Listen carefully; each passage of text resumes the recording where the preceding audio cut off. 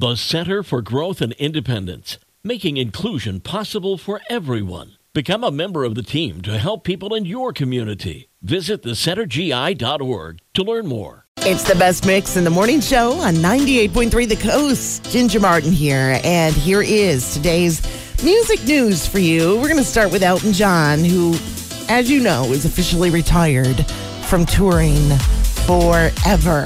And if you're wondering what he is doing right now, he's on a very long, well-deserved vacation.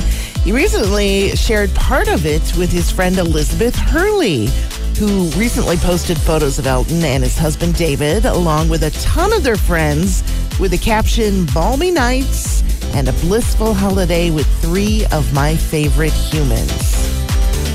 Fans of LL Cool J are going to love this. He just announced his first stadium tour in 30 years, featuring new music and, of course, all his classic hits. He says he's been in training for the tour since it's going to be intense, something that nobody has seen before. The energy is going to be through the roof.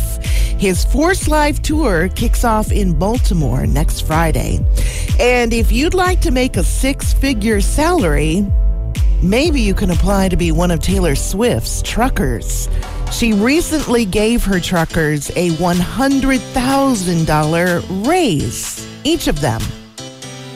At least 50 truckers are responsible for moving her tour equipment and sets. Taylor also gave bonuses to her band members, dancers, lighting technicians, and sound technicians, as she should, after all the money she's making from this tour. And that is today's music news from 98.3 The Coast.